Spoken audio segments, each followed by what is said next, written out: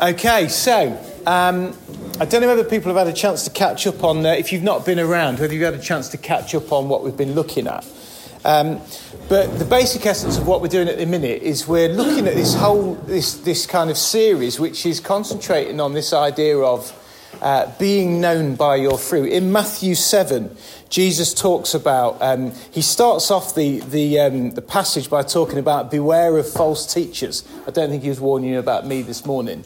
But beware of false teachers, they will be known by their fruit. And what we tried to do is grab hold of this phrase and said, okay, what does it look like to be known by your fruit? So Galatians 5:22-23 talks about the fruit of the Spirit and describes all these different, basically, character traits that talks about these are the kind of things that will grow and kind of evolve in you if you pursue God and connect with God. So it's talking about stuff like love, joy, peace, patience, kindness, goodness, faithfulness, gentleness, self-control. What it talks about is these are the characteristics that will begin to show themselves in you as you, I suppose, draw yourself closer to God. And those are the kind of traits that we want to be known for.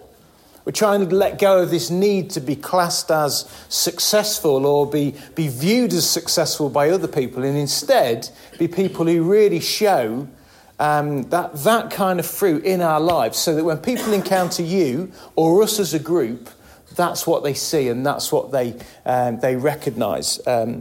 Because those are the kind of things I think that really begin to show the nature of God to other people. So the idea is that we work together as a group to talk about this stuff and nurture that kind of fruit in each of us. So we started off by looking at love, which if you haven't heard that one and want to listen to it, it's on the podcast. So you can follow the link through the broadcast or on Facebook if you've got that. And you should be able to find a link to that if you want to go and catch up on what that's about. Last week, though, we looked at joy. And Han did used all of her early years skills to give us a kind of immersive, completely different experience, which is mainly about pushing us back into situations where we can experience joy again. So if you weren't here, it was brilliant. There was loads of activities, loads of stuff to play with. We all kind of stayed in together and just immersed ourselves into different things. And I found it really quite moving, just looking at various things that happened throughout that morning and my experience of joy myself, but also looking at other people experiencing joy. It made me ask a question of myself. And my thought was, at what point do we lose that joy? You know, when you walk into a situation and a child's eyes light up with excitement because they can see the adventure before them and they run into it, just determined to squeeze everything out of that situation that they can. It made me think as an adult, when do we lose that? At what point do we stop walking into situations and having that mentality? When do we start putting barriers in that make everything much more serious? That we can't just walk into a situation and feel that sense of excitement or adventure about something. We start kind of risk assessing the room, or we start kind of thinking about what's going to happen after what we're supposed to be enjoying at that moment in time. There's something about the way a child is fully present in those moments that is really quite powerful. And I remember at one point, Han was talking and just trying to wrap up this kind of, share some thoughts on this whole idea of joy. And I watched this kid called Bruce batting a balloon around the room. And do you know what? Like in some settings, they would have been told to stop. This isn't the time to be batting around the balloon. We've done the playing now.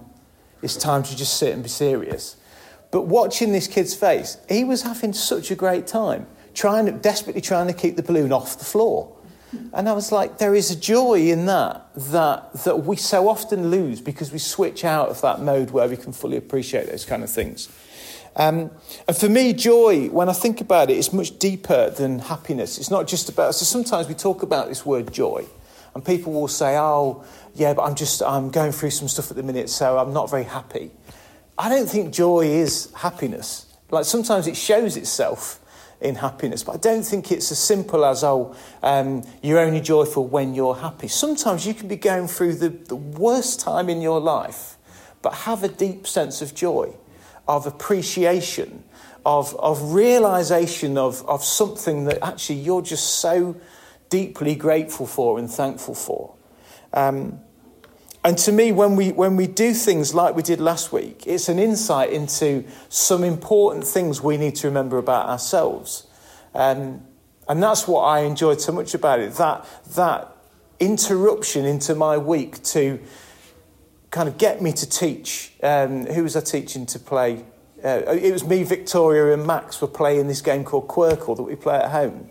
And the interruption in my routine to enjoy that and remember that and have that moment. It was just really special. And it made me think, actually, for us, we need to be people who plan things that give us rest and that enable you to enjoy things. I looked over at Graham and Mike colouring, and they were both just settled, just not talking to anyone, but they were just enjoying it. And they probably wouldn't have had a moment in the week to do something like that or chosen to have done that. But that opportunity gave them a moment to rest. And I look at it and think, actually, well, we need to be better at planning and practicing those kind of things. Finding the things that we enjoy. Finding those opportunities to just build some space and rest into our routines. And also practicing gratitude. That's what it made me think about. If we can practice gratitude, reminding ourselves of the joy that exists and resides in so much of our lives, that's the kind of stuff that begins to give joy a foundation, this deep foundation within our lives.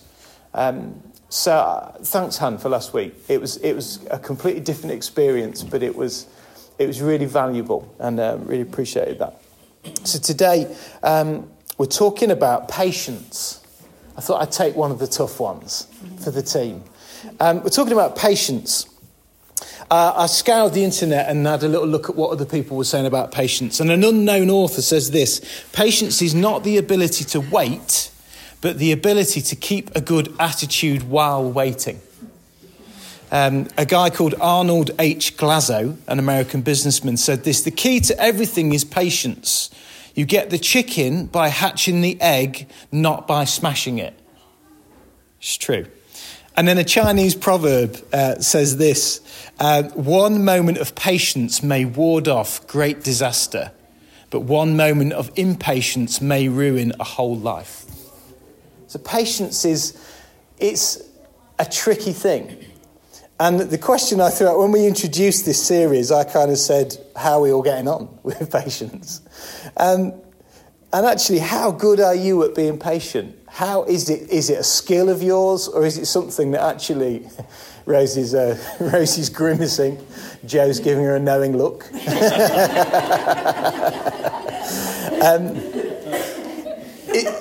It's tough, isn't it? How good are you at being patient? If we're really honest, probably some of us are pretty good about it. Jeff was telling me how him and Sandra in the whole of their relationship haven't had an argument yet, and that's brilliant. They're obviously both very patient. I cannot say yet. I was like, yeah, me and Hannah are exactly the same. Yeah, that's right. Patience is a virtue. That's what people say, isn't it? Patience is a virtue. But it's tricky. It's tricky to manage it. Proverbs says this, and I love this because it really goes in line with what we're talking about at the moment. Proverbs 16:32 says, better to be patient than powerful. Better to have self-control than conquer a city. And when I really think about that, what I love about it is it really goes in line with what we're talking about. This kind of societal need for us to be seen as successful or powerful or achieve or win. The Bible's basically turning around saying, well, actually, it's better to be patient than be powerful. It's better to have self-control than to be classed as someone who conquers. And that kind of counteracts what society and the world often tells us about most of the things. But I love the fact that that's there as a kind of core principle, as a guiding principle to the kind of thing that we should be focusing on. And actually, when we think about patience as a characteristic, it's something that we know we all need, but it can be so hard to actually put it into practice and actually be patient in all situations. And I think one of the issues is that we often think we know best. We often think in most scenarios that we actually know best. We assess what's going on in any particular circumstance, and in our great wisdom, we decide that the outcome should be X, Y, or Z. And that if someone else doesn't do what we think is the best outcome, or even God doesn't do the thing that we think is the best outcome, we get frustrated and we feel irritated and sometimes disappointed that the outcome hasn't happened in the way that we thought that it should. And the challenges are kind of multifaceted to do with patience. Sometimes the biggest challenge is learning to be patient with other people. And learning how can you be patient in how you deal with other people. It might be that colleague or that friend who does things in a completely different way to you. That you look at it and go, why on earth are you doing that? That's a stupid thing to do. I know the right way and you should just do this way and then everyone's lives would be better if you just did that. Or it might be your child who wants to do it their own way. Heather's blowing in a deep sigh of my reality.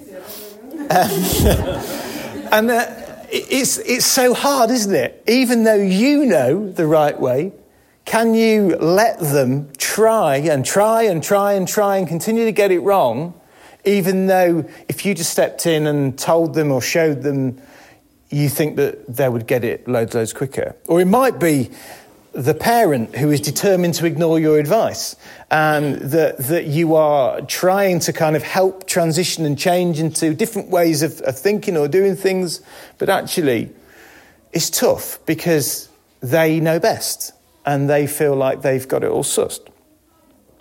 And the reality is with patience is that sometimes we have to let people work things out for themselves. And that requires some serious patience, doesn't it? But we talked a few weeks ago when we looked at the subject of love, is that sometimes love is allowing someone to feel the kind of consequences and the effects of their decisions. That when you're trying to teach someone how to treat other people or treat themselves, sometimes there's an element where you have to step back and let them learn the hard way and learn resilience. Because if you always intervene and always step in and always tell them this is how you need to do it, you control them and you never let them work it out for themselves. Because believe it or not, sometimes people learn best from making a mistake or from failing or from struggling. And that's how we develop resilience and perseverance in people. And that's how we learn about patience. And 1 Corinthians 13 verse 4 says it really clearly. If we want to be people who are loving, it says this: love is patient and kind. Love is not jealous or boastful or proud. And that's the truth, isn't it? Love is patient and kind. And sometimes patience looks like stepping back and allowing someone the space and the time to work it out for themselves. Because the problem, some of the challenges with loving people is you just desperately want to help them and sort things out and fix things for them, that sometimes you get in and tread on their toes and stop them being able to learn it for themselves. So if we want to be people who show love to others, then patience is the key to that. But also the other big challenge of all this stuff is being patient with yourself. It's one of the biggest challenges, isn't it? And the problem is we live in a society that doesn't encourage patience in any way, shape or form, especially with ourselves. It's almost like we're hardwired to have what we want instantly. And it's so ingrained that we expect it all the time.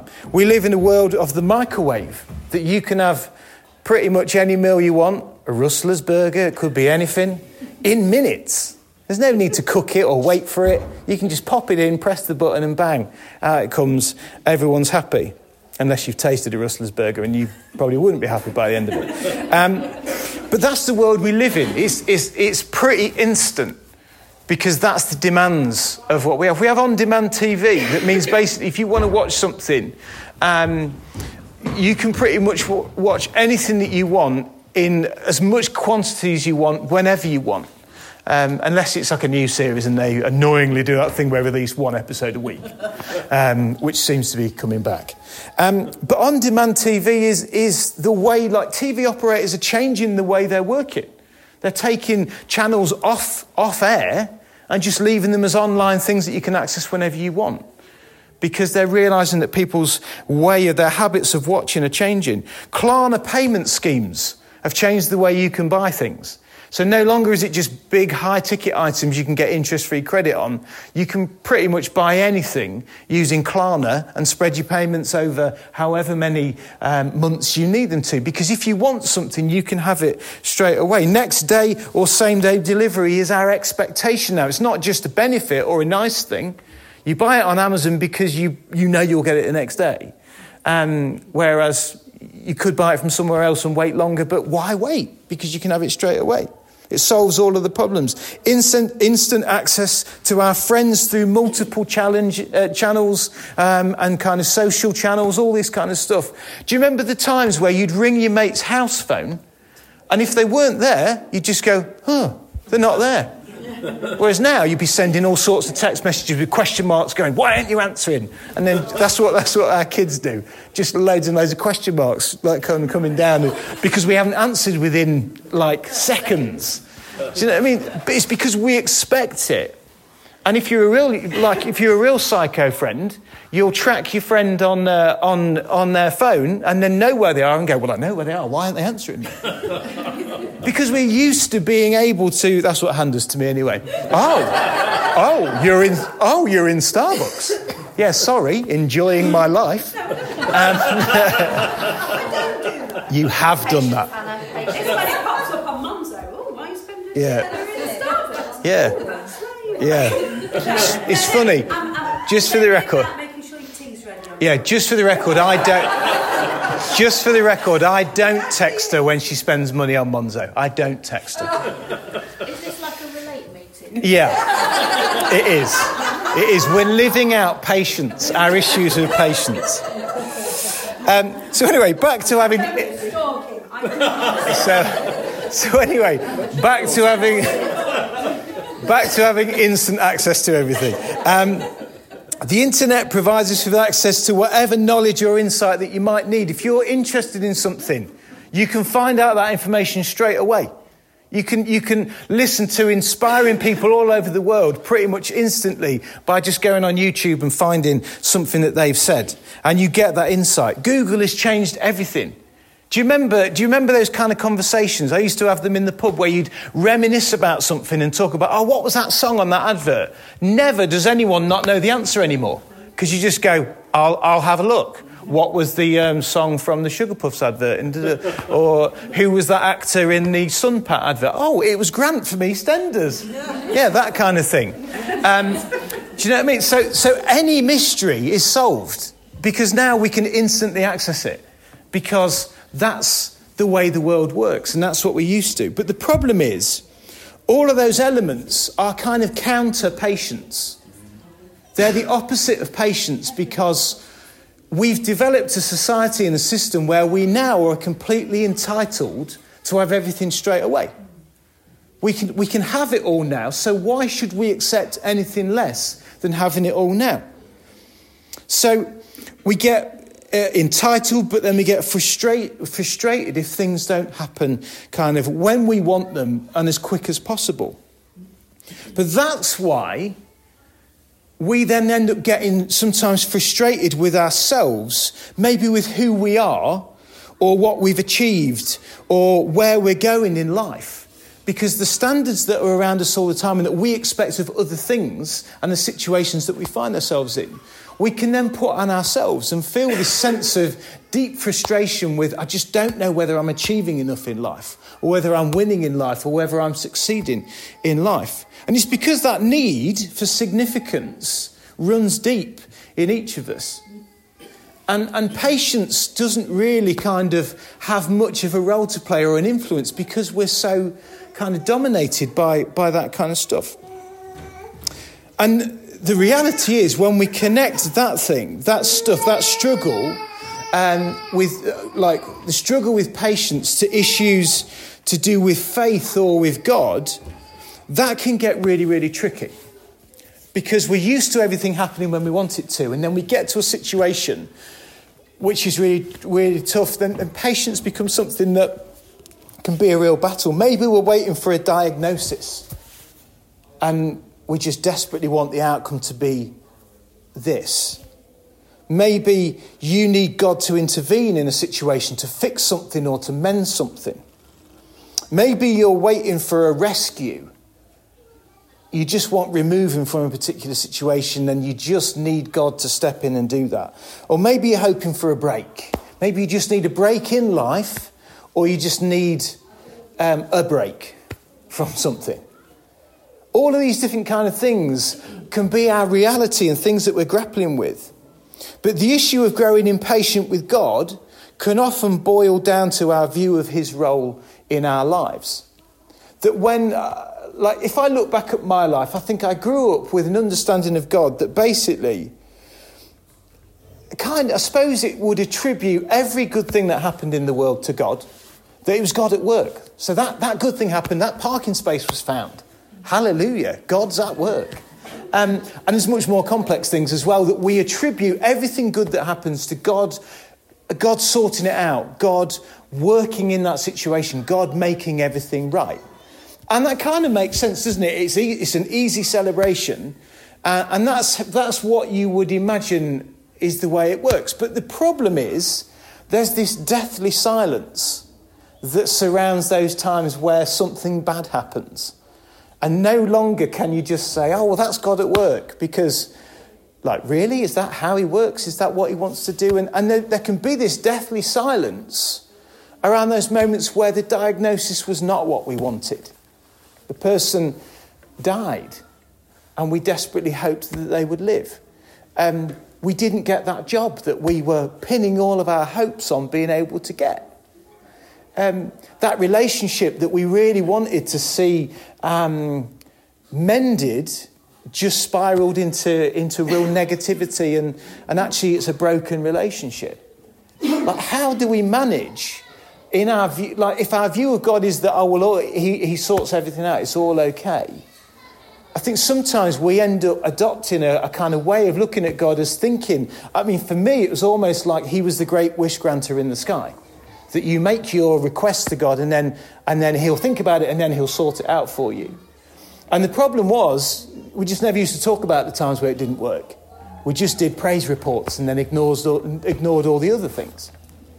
But the reality is, most of the time, I've developed quite a simple view on this stuff now, okay? And it might be a bit too simplistic for people. But my perspective is this, is that God never promised to do everything that we asked. He never said, I will sort everything out and make sure that your life is absolutely perfect because you've chosen to follow me. In actual fact, John 16:33 says this, in the world you will have much trouble, but take hope. I have power over the world. That's the reality, that there's no promise that it's all going to be sorted. And for me, what often I've realised is that there are times where we cry out to God and he steps in and does the most amazing, wonderful, miraculous things. And I can't deny that happens. The thing I don't get is, how does he choose when to step in and when not to? And that will forever be my mystery, the thing I grapple with and wrestle with God. And I think he's fine with me having that as an open dialogue, because I don't get it. I don't get how some people... I remember hearing a preacher describe this situation where he's driving along a mountaintop road and his car veered out of control, and he visibly saw hands push his car back onto the road. So he avoided kind of certain death on this mountain road. And then I look at it and go, but my brother lost control of his car and drove into a railway stanchion and died. Where were the hands in that moment? He prayed that morning, him and his wife prayed that he'd be safe on his journey. Sat there going, so this is my reality. That's his reality. We shout about one of them from a stage and everyone's inspired by that story. But I'm sat there going, well, what about my story? Because it wasn't the same. And does it mean that God didn't love me as much or he wasn't interested? No, do you know what? I think generally the world turns and stuff happens in life. Life throws us all sorts of curveballs. The mystery is sometimes God steps in and does something miraculous and amazing. But I think my experience, if I'm really honest, is most of the time, he just allows the world to turn. And the thing is, it's not hopeless. You might be sat there going, man, this is a miserable talk. But it's not a hopeless message, because the fact is, the promise isn't that he'll sort everything. The promise is actually that he will always be with us. And that's the most important thing. Deuteronomy 31:6, the scenario here is Moses and Joshua are going into a battle, which in those days was always a kind of moment where you didn't know whether anyone would come out alive. It was a battle to the death, and you would win territory, and you would. This was a kind of defining moment in your life and in your world. So they were going into this difficult situation, and this is what advice they were given. And when we read the Bible, we can learn so much about the nature of God. And I love what this passage says. So it says this, Deuteronomy 31, verse 6 in the Message. It says, be strong, take courage, don't be intimidated. Don't give them a second thought, because God, your God, is striding ahead of you. He's right there with you. He won't let you down. He won't leave you. And I think whatever we face in life, whatever we're going through, that is the truth. That he won't leave you. He will always be by your side, even if the worst thing happens. And this is where we get this opportunity to decide how we respond kind of post a trauma or a difficulty. And Becky talked about this in her talk a few weeks ago. I listened to it a couple of weeks ago when I was on a drive somewhere. And it's so powerful listening to someone's reality. Someone's story of this was what happened in my life, and I had to work out how was I going to respond and how was I going to recover and get out of this. And do you know what? It is possible. Becky is an example of, and there's many people in this room who are examples of people who have faced hardship and difficulty and tragedy, but have managed to pull themselves up out of the dirt and keep going. It's not to say she's not flippant. She's not going, hey, I've got it all sussed. I've navigated this stuff. It is a daily struggle, and it is a daily ache and a grief that she lives with all the time. And other people have got exactly that as well. But the reality is you can pull yourself out of that. And when we choose to embrace God and cling on to him, we are able to pull ourselves out of those situations and be able to keep going. And that's what sometimes it feels like, isn't it? Sometimes it's just about keeping on going. But that's the reality. And that's the promise that he won't leave us. He will always be with us. And God promises to be with us throughout so much of the Bible. That term and those phrases are littered throughout so many stories. And we can cling on to that to know that that is the truth, that whatever is going on, he will be there. And when we connect with that and realise that he is alongside us in everything that we do, when we embrace that, he's able to guide us and shape us much more effectively than if we try and go it alone. And that's the biggest challenge. When we try and do it by ourselves, that's often when we become unstuck and when we start to struggle.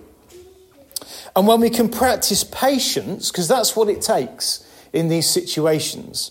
When we practice patience, we begin to see that other fruits grow alongside that. Peace comes in patience. Self-control grows in patience. Kindness begins to flourish when we practice patience. The fruit of the Spirit is kind of almost interconnected as we pursue God and we allow that to start kind of growing in our lives. So the big question is, how do we do it? How do we become more patient? Sadly, I haven't got a little bag of pills that will fix it for us today. There's no quick fix. But the whole point of this series is not about giving us a magic kind of scenario of if we do this every day, we will now kind of have this fruit growing in our lives. There are things that you can do that will help you. But the reality is, the whole point of this series is to understand that when we pursue God and we hand these struggles and these things to him, the byproduct is the fruit begins to grow. And we know that because we can read about examples of that in various kind of parts of the Bible. Philippians 4, verses 6 to 7 in the Message says this, and I love the way it says it. It says, "Don't fret or worry. Instead of worrying, pray. Let petitions and praises shape your worries into prayers, letting God know your concerns. Before you know it, a sense of God's wholeness, everything coming together for good, will come and settle you down. It's wonderful what happens when Christ displaces worry at the centre of your life." And that's the truth for each of us, that if we can be people who proactively take our lives and our struggles and our difficulties to God, the reality is what comes alongside it is this, I love the way it talks about it, this wholeness, this sense of God's wholeness. Everything coming together for good will come and settle you down. That's the byproduct of including God and pursuing him, just involving him in everything that you do in your life. So that's the message for today. If we want to be patient, let's be people who pursue God, involve him, allow him to shape you.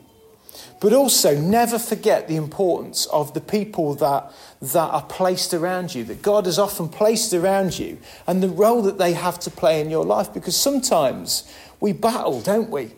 And desperately try and solve all these things in our own kind of confused, overwhelmed mind. And actually sometimes there's people right around us, if we just shared the reality of what was going on, could help us to navigate that and help us to work it out, or give us their perspective on it that maybe is a little clearer than what we've got going on in our own minds. So I apologise, I haven't got a magic formula for patience today, but hopefully that's given us some stuff to think about. Let's pray. Father God, thank you for this time together today. I pray that if patience is a struggle and is an issue for us, God, I pray that you would help us to bring that to you. And I suppose ask for your guidance and your peace and that calm, that sense of calm to come over us in those situations where we're finding things really difficult and it's really hard to be patient.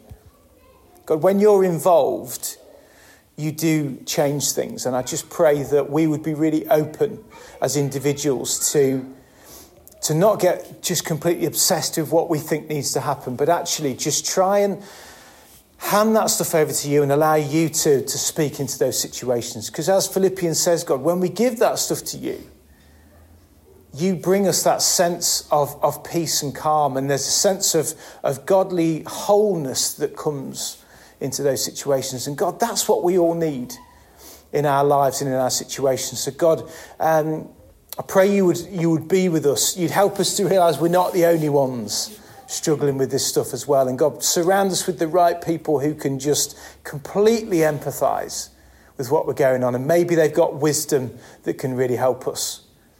But God, I pray that you would you'd just be so present and just available in our lives and so there for us as we try and work this stuff out in the reality of our everyday lives.